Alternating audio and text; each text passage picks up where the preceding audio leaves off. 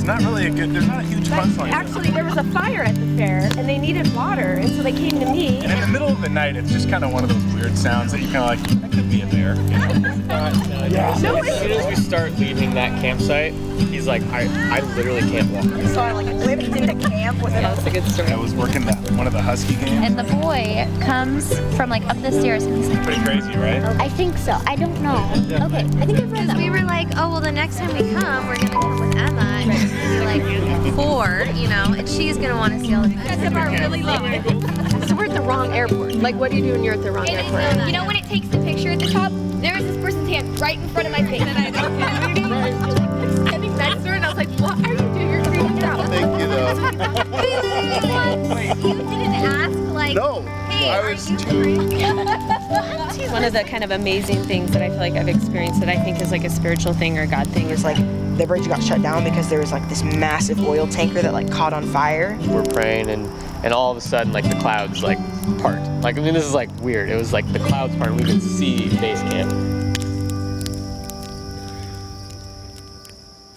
Well, hello and welcome to Cornwall Church. We're glad that you're here with us today, whether you're watching online, Boca Raton, in Skagit, or right here in Bellingham. Always an honor to be together. And this morning we are continuing in this summer series called Stories Worth Telling. And I am so excited because I get to share another passage with you, another story, this time out of the New Testament that has blown my mind for a long time. Before we get there, I'm going to tell you something that's going to be very hard for you to believe. When I was in elementary school, I was not a popular kid. I know, hard to believe, is it not? I did not lie to you. But let's review some tape. Here's some pictures. Kindergarten, bedhead, yup, rocking it. Got a polo, that's 3rd grade. And 5th grade, you can see a difference in hairstyle, and a turtleneck has entered the scene. And I am crushing it. That's me in elementary school. Now, elementary school had a lot of great experiences, a lot of great memories and wonderful teachers. I remember one thing in particular that didn't go so well, and maybe some of you have shared an experience like this. It involves recess and the playground. You know, it's like all the people are saying, let's play kickball. So you go and you play kickball, and then 2 people are randomly elected to be captains. And then they start the draft. And every time, I ended up at the latter half of the draft, if not the end of the draft. And as a young kid, that is a tough pill to swallow. That makes you feel a little bit unwanted, a little bit invaluable, a little bit insignificant. And maybe you can share that experience. Maybe you've had an experience like that as a similarity to me, where you felt like you're on the outside looking in. And that is never a pleasant feeling. And what I love is this story that I get to share with you today. It highlights the fact that God also shares our aversion to having people be on the outside, be outsiders looking in. And that story takes place in Acts chapter 10. So if you have your Bible, your phone, or your tablet, you can turn to Acts chapter 10. And as you do, I want to catch you up to speed because Acts happens right after the Gospels. If you're not familiar with that, at the end of the Gospels, Jesus, the Son of God, God in the flesh, is arrested. He's falsely accused, he's beaten, he's crucified, he's murdered on the cross, he's put in a tomb, he is dead. The disciples are horrified, they are terrified, they don't know what to do with themselves, so they lock themselves in an upper room. On the 3rd day, Jesus conquers death, and he reveals himself to some women, and then to his disciples, like some of his disciples who are hiding in this upper room. And one of the things that I believe is the greatest argument for the validity of Christianity is the shift in these 12. These 11 at this time. They went from being terrified and hiding in an upper room to going out and boldly proclaiming the love of Jesus Christ for everybody at the risk of their own lives, and many of their lives would be taken for doing just that. That is shocking and amazing. And as you continue out of the books of the Gospels into Acts, what we see is that the Holy Spirit, the promised Holy Spirit, falls on the disciples. It indwells them. It empowers them. They do some absolutely amazing things. Peter starts preaching the gospel. and thousands believe and are baptized. I mean, if you've not read Acts recently, please read it again. If you've never read it, Acts chapters 1 through 9 will lead up to what we're talking about in chapter 10. Absolutely amazing. Now, to be clear, Peter is sharing the gospel with Jews. And it's the Jewish people who become Jewish believers of Jesus Christ. But at this point, there remains a very real division between Jew and Gentile. And that is where our story picks up. In our story, there's two key characters. The first is a man named Cornelius. He's a God-fearing Roman. God-fearing does not mean Christian. God-fearing means that he's a Roman who believes, is in awe of, and reveres God. And he's God-fearing in that he gives generously to people in need, and he prays according to Jewish custom, which is at 9 in the morning, noon, and 3.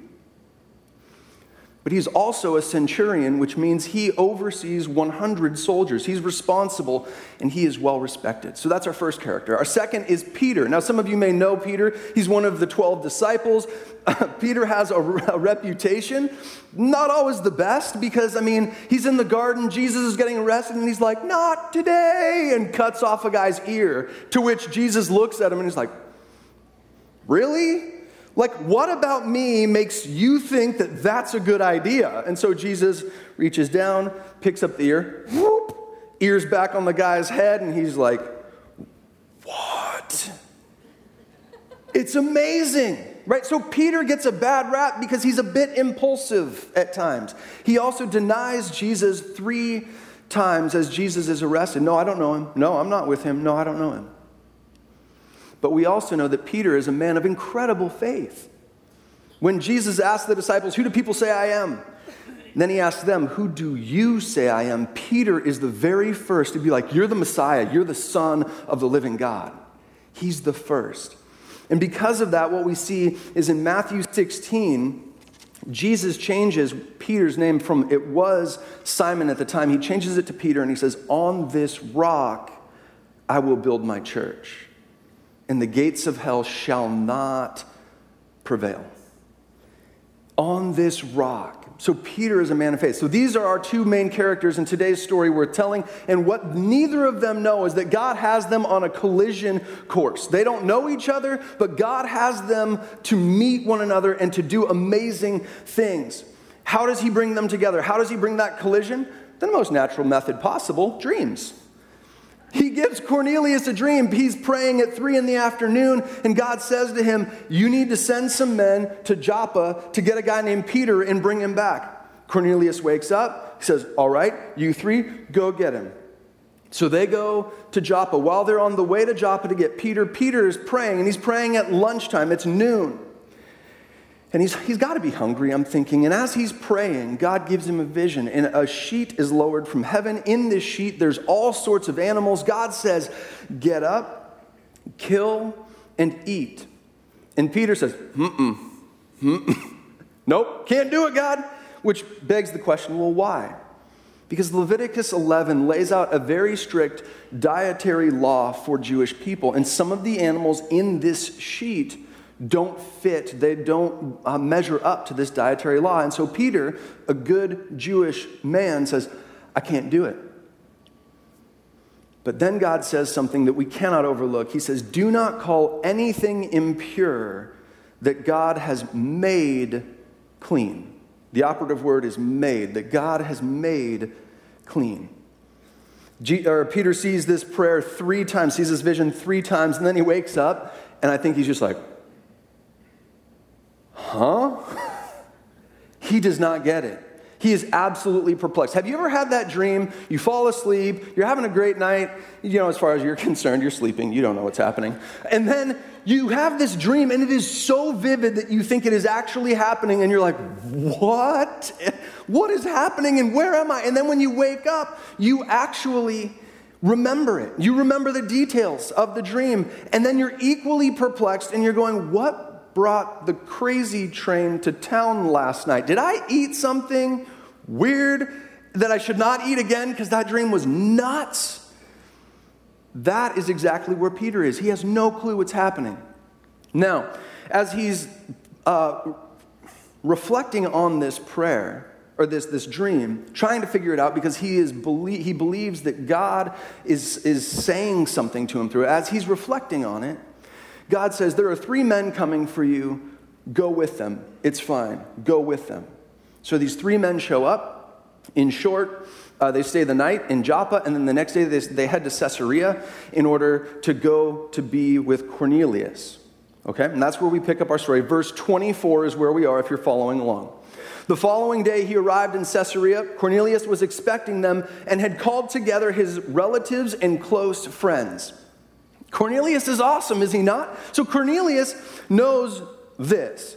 God said, get Peter and bring him back. And while he's waiting, he's just like, this is going to be great. So he spreads the word. He invites his friends, his relatives. He's like, come on over. Something amazing is going to happen. They're like, what's going on? He's like, a guy named Peter's coming. Well, who's Peter? I don't know. Why is he coming? I think he's going to say something. What's he going to say? I don't know. I'll have food. Come on over. It's going to be great. So he's throwing a party for something that he has no idea what it's going to be, what it's going to include, what it's going to look like. What a guy of faith, is he not? I mean, that's incredible. So our story continues in verse 25. As Peter entered the house, Cornelius met him and fell at his feet in reverence. But Peter made him get up. Stand up, he said. I am only a man myself. Talking with them, Peter went inside and found a large gathering of people. He said to them, you are well aware that it is against our law for a Jew to associate with a Gentile or visit him. Have you ever met somebody who has a hard time filtering their thoughts and their thoughts just, and you're going, really? Did you just say that out loud? Like, maybe not the time. Peter walks into this house and he surveys the people there and he's like, these are not Jewish folk. I'm not supposed to interact with anybody other than Jewish folk. And then he says that aloud. It's not like, hey guys, nice to meet you. It's like, y'all know I should not be here interacting with you, right? Way to offend people right out of the gate, you know? But what he's doing is he highlights the wall that divides. He highlights the wall that divides. At this point, there is a very real wall that divides Jew and Gentile. It is a cultural wall. And it goes back to the Mosaic law, and Jewish people are not intended to interact with Gentiles. What we're going to find out is that is timely, not timeless. Timely meaning it existed for a time, but what we are about to learn is that God is doing a new thing. Now, before we move on, I want to pause and highlight, what do I mean when I say wall today? What I mean is a wall is something that divides people based on differences. It divides people based on differences. A wall we may inherit, a wall we may build, or we may have a wall impressed upon us by the culture in which we live. Okay? So a wall is something that divides people based on differences. Peter's understanding is that God's love at this point is exclusively for the Jewish people. That is his understanding. But what we see is that God is doing something new, and that's evidence as we continue in verse 28. But God has shown me that I should not call any man impure or unclean. Remember that dream that he had? It was a little foggy. There was a cloud of confusion. That cloud is starting to lift. He's beginning to get it. So while there is a wall that separates, God has shown Peter that there should not be a wall. God has shown Peter that there should not be a wall, or that there should no longer be a wall. In the Old Testament, that's OT. In the Old Testament, we read about a Messiah that will come. It's prophecy about the coming Messiah, and he will be for all the people. You get to the Gospels, and you quickly read that anyone who believes in Jesus Christ will be saved and inherit eternal life. Those people will also then be called children of the Most High God. I mean, the most central verse to Christmas is Luke 2:10. This is good news of great joy for all the people. So there is everything that is pointing to this incredible thing that's happening. It's all pointing to the fact that there will not be walls, but those walls have not yet been broken down between Jew and Gentile. At the end of Matthew, we even see that God says, go into all the world. That's reiterated in Acts 1:8. God is for all the people. God is helping Peter internalize this new truth, but God is patient as well. He's not getting it right away, if you haven't caught on to that fact. He's warming up to the idea, and God is patient. But as we continue, as we skip ahead to verse 34, 35, we see that Peter is all in. The light goes off. He gets it, and he is about it. This is what it says. Then Peter began to speak.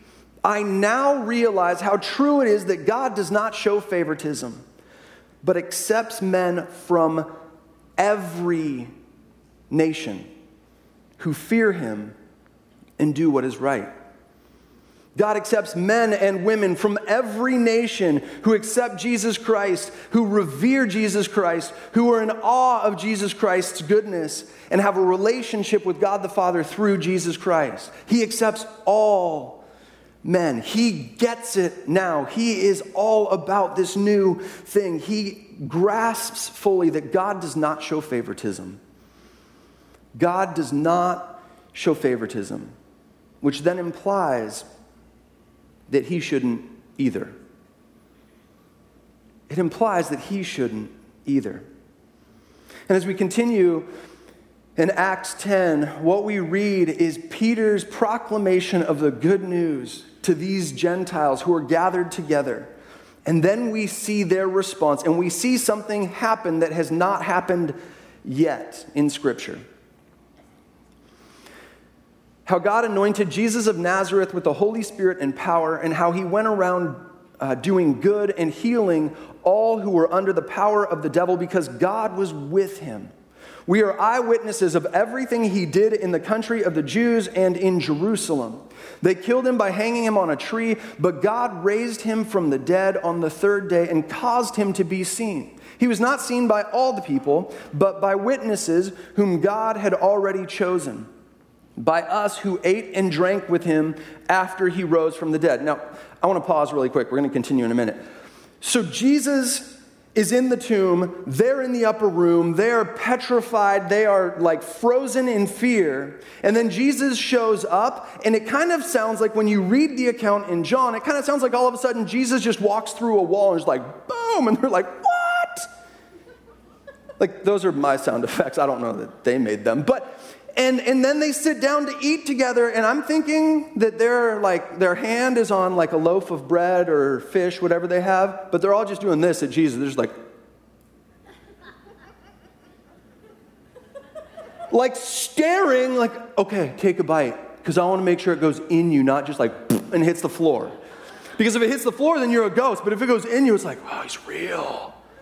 He's alive again. I wonder if they went up and were like, like a kid, you know, like, hey, can I poke your shoulder, Jesus? Like, again, I don't know, but I'm just saying what they're saying is we were eyewitnesses. We were terrified because he was dead. We saw it, we knew it, we believed it with everything in us, and then we saw him alive, and we ate with him and drank with him, and our lives are never going to be the same. Absolutely amazing. He commanded us to preach to the people and to testify that he is the one whom God appointed as judge of the living and the dead. All the prophets testify about him that everyone who believes in him receives forgiveness of sins through his name. While Peter was still speaking these words, the Holy Spirit came on all who heard the message. The circumcised believers, those are the Jewish people, who had come with Peter, were astonished that the gift of the Holy Spirit had been poured out even on the Gentiles. They are eyewitnesses. Peter shares what happened with them. They receive Jesus Christ as their Lord and Savior. The Holy Spirit of God is indwelling now, and that has never happened before, and that brings about disbelief to the Jewish followers because it says they were astonished. They were astonished. Like, how? What? How? And so not only is God trying to move Peter in this understanding of this new thing that he's doing, but he's trying to move the Jewish believers in this new understanding as well, that God is for all the people. You see, in perfect love, He, God, welcomes all who believe into his family. In perfect love, he, being God, welcomes all who believe into his family. God loves indiscriminately, unconditionally, every human being who has ever walked on the face of this earth or ever will walk on the face of this earth is created by a God who knows them, loves them, pursues them, fights for them, and died for them, who extends patience and grace and compassion and mercy to them relentlessly. Every human being, which includes every one of you in this room and every one of you watching online. So what is our response? Well, my prayer is that we would strive to live a little bit more like Jesus every day. That we would strive to live and love like Jesus a little bit more every day. That we can acknowledge that the walls have been broken down. That the walls have been broken down. To highlight this, I want to go to Galatians 3:28, because this is Paul, and he concisely talks about how the walls have been broken down. It says, there is neither Jew nor Greek, slave nor free, male nor female, for you are all one in Christ. What he's saying is that there were walls between you. There were things that separated you based on your differences, but in Christ you are united because God's perfect love unites. It does not divide. It unites. It does not divide. And so whether you are Jewish or Greek, whether you're a slave or you're free, whether you're male or female, you all have equal right in a relationship with Christ. Now I want to take you a step further and say that this isn't only God's desire for us with our fellow brothers and sisters in Christ, it's for us with every person who's ever walked on the face of this earth, or at least is currently walking, because it might be hard for us to connect with people who have walked but aren't walking right now. But you see what I'm saying? Like, we should not be putting walls up between us and others. God's plan is to use us as a conduit of his love so that all can know of his amazing love. And when we build walls, it gets in the way of our ability to relay God's perfect and reckless love. And so he's saying, don't build walls. So what can we do? First, we can be like Cornelius and Peter and follow the Holy Spirit through walls. We can be like Peter and Cornelius and follow the Holy Spirit through walls. What I love about this story is Cornelius has a dream, and Peter has a dream, and they both dreams do not tell them what the end game is. God does not show them exactly what's going to happen step by step all at once. Instead, he shows them the first step. And as they step, he reveals the plan, and because they have faith, humility, and obedience, it leads to this beautiful collision where this amazing and unthinkable, immeasurably more thing happens. And now we have not just Jewish believers of Jesus Christ, but Gentile believers of Jesus Christ. It is absolutely amazing. So may we be like Cornelius and Paul, and when the Holy Spirit leads us to reach across a wall, and maybe there's not even a wall, but across differences, that we would follow and trust that God is going to do something even if I don't get to see it. That he is going to do something, and it is going to be incredible. The second thing is ask God to show you your walls. Ask God to show you your walls. Unfortunately, a part of being a human being is we can make like knee-jerk assumptions and judgments about people. We look at them, and it's like, whoop, wall goes up. There's a difference there. And again, maybe those are walls that we've inherited. Maybe they're walls that are impressed on us by the culture that we live in. But we can be very, very quick to put up walls. And yet, God is saying he does not want there to be walls in our lives. And so may we ask him to show us our walls. Now, I want to present a question that may help you identify walls in your life. What is your response to people who are different than you? What is your response to people who are different than you? They don't look like you, dress like you, earn like you, spend like you, vote like you, view social justices or social justice issues like Black Lives Matter, Police Lives Matter, the refugee crisis, they don't view those like you. They don't identify sexually like you. They don't worship like you. They don't think like you. They don't believe like you. What is your response? Maybe it was one of the group of people that I just named. Maybe it's multiple. But if your response is one of like defensiveness, harshness, like, no, I will not talk to them, let me lovingly say that is a wall. And God says, I love them as much as I love you. Ask me to help you tear down that wall. The next thing is, with his help, start tearing down the walls in our life. With his help, start tearing down the walls in your life. I want to present two incredibly simple, maybe borderline comical, because they're so simple, suggestions to get this ball rolling. First, acknowledge that people are people. People are people. Now, what do I mean by that? Focus on what you have in common, not your differences. When we focus on what we have in common, we have a way of seeing similarities, as opposed to when we're only focused on how they vote differently, or how they view this differently, or how they worship differently, or how they don't worship at all, or how they live this lifestyle. When we focus on that, all it does is divide and create separation, and that makes us not want to talk to them. So may we view people as people, and as I've already mentioned this, we are created by the Creator. We are created on purpose, for a purpose, with great purpose. We are loved, fought for, sought after, forgiven again and again and again. And as much as we receive that, God offers that to the people on the other side of the walls that we have built. And he's like, that is not just for you. That is for them too. And when you build a wall, what you're doing is you're inhibiting your ability to share that great news that you have received with them. So tear down the wall. Is it easy? No. One thing I want to highlight, God is gracious. How he dealt with Peter, gracious, patient, compassionate. And yet the end result, the goal remained the same. Tear down the wall so that more can experience the love of Jesus Christ.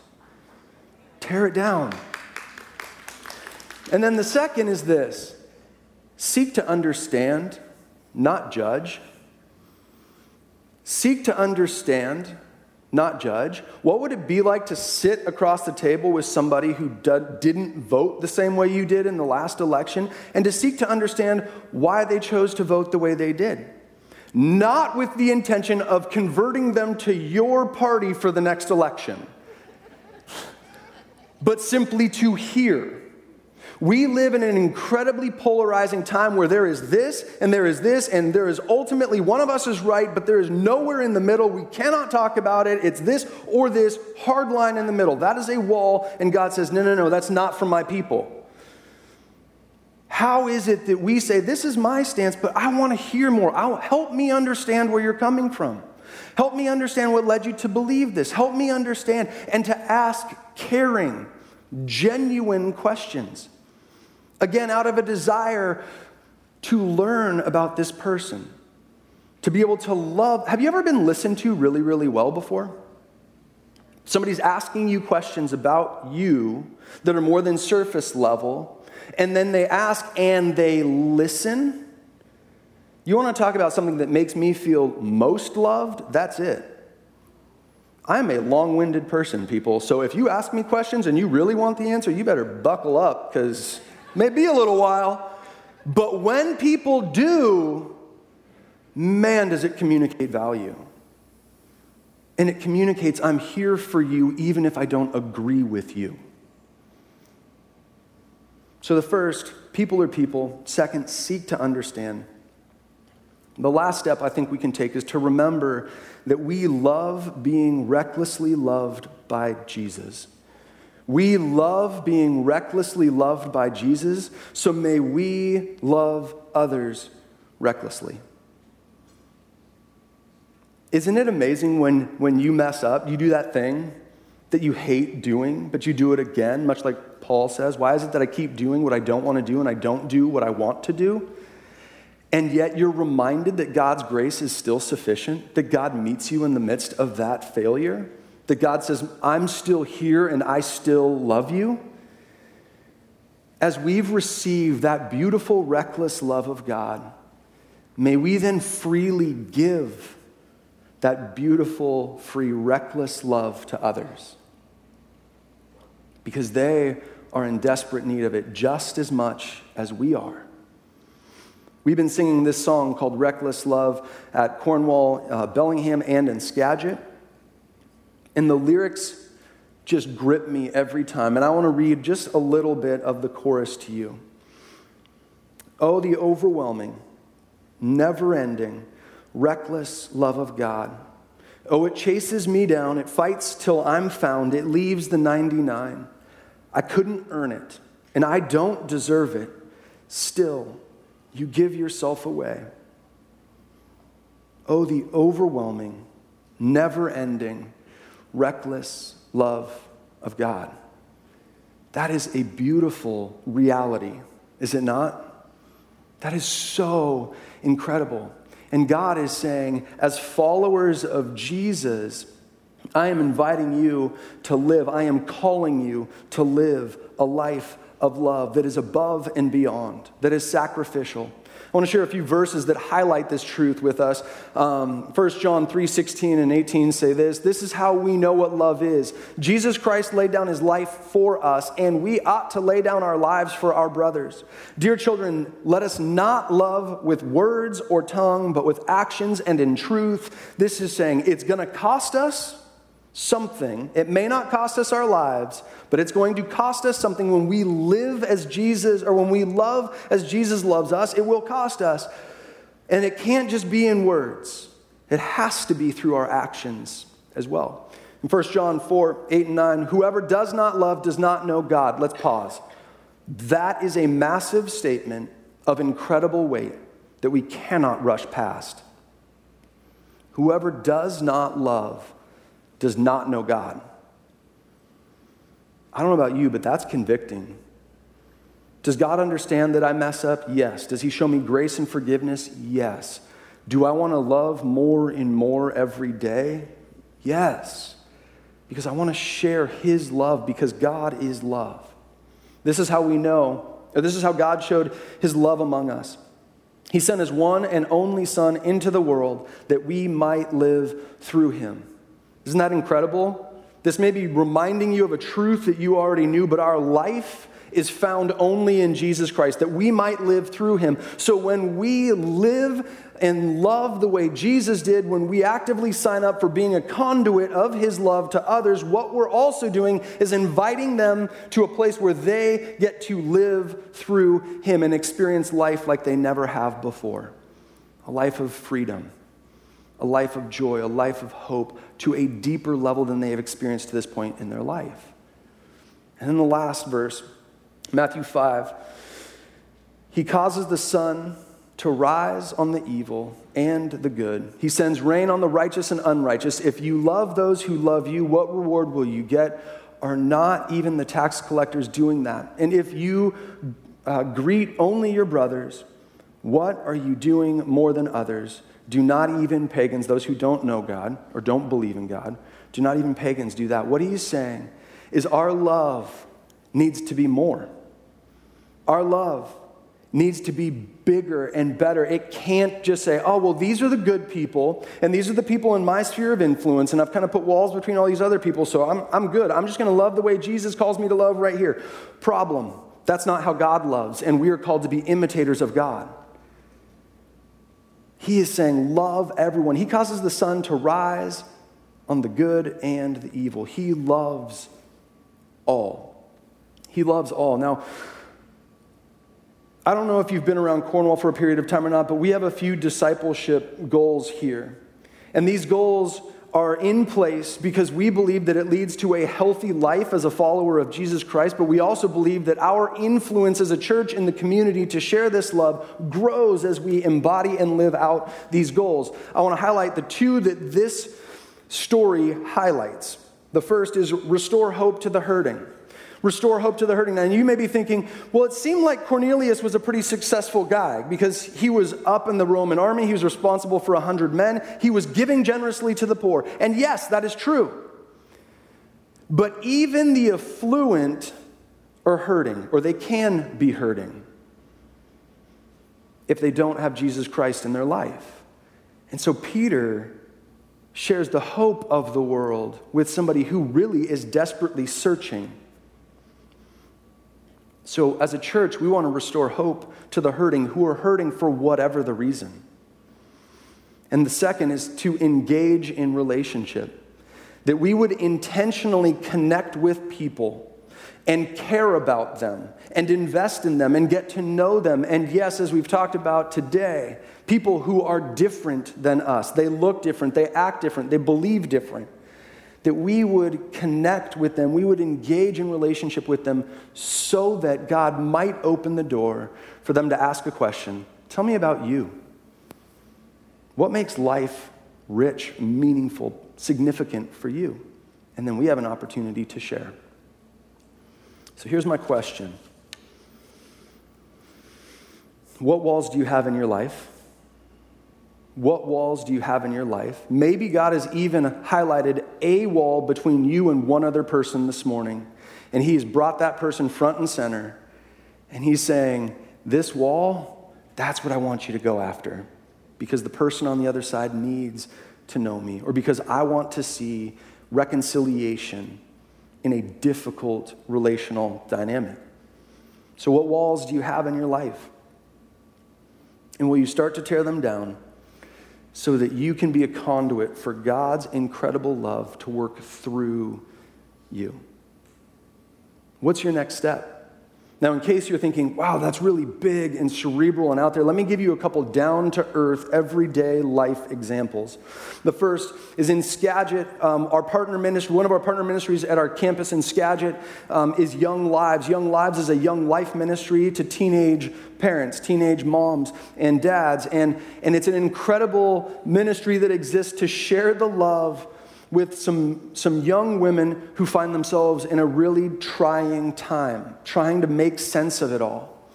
And our campus in Skagit has gone above and beyond. They don't just host and say, use our facility, but people of Skagit gather, they cook a meal, they feed, they pray for, they spend time with. We've even had some men in the church say, hey, we'd love to hang out with the dads because we can't forget the dads. Like, we got to love on them too. And so they hang out and play basketball. That is an example where they may have a shared history, but they're in a different spot now. And maybe they don't have a shared history, but they're reaching across something that could be a wall, something that could isolate teenage parents and saying, no, we want to get to know you. We want to care for you. We want to invest in you. And that is an incredible thing. A couple years ago, I was in the Commons and a guy walks in, and we'll just say this, he didn't look like me. He had dreads that were down to like his waist and had some tattoos and whatnot, and he was just a few steps inside the door. By the way, nothing wrong with dreads and tats in case you're like, oh, he's so offensive. Not saying that, I'm just saying, as you can see, no tats and no hair to have dreads. So he's standing by the front doors and he's surveying the Commons, and it looks like he's kind of assessing, like, am I going to stay or am I going to go? Am I going to stay? Am I going to go? And what I see next is beautiful. A woman who is in her probably late 50s, early 60s, beelines for him. And she introduces herself, and I'm not a part of the conversation, but she meets him and talks with him for a number of minutes. Simple. But our culture may say, a 58-year-old lady interacting with a guy in his 20s with dreads and tats, that probably doesn't go hand in hand. And yet she was like, I don't care. I'm going to talk to him. She went right through that wall. I heard of a story. This guy, he goes to the same coffee shop week in, week out. He's like, this is my coffee shop. That's what he says. And he's like, I just decided I was going to start asking the baristas how I could pray for them. And he said in a month or so later, the manager came to him and said, "You have single-handedly changed the culture of this coffee shop, and I want to thank you."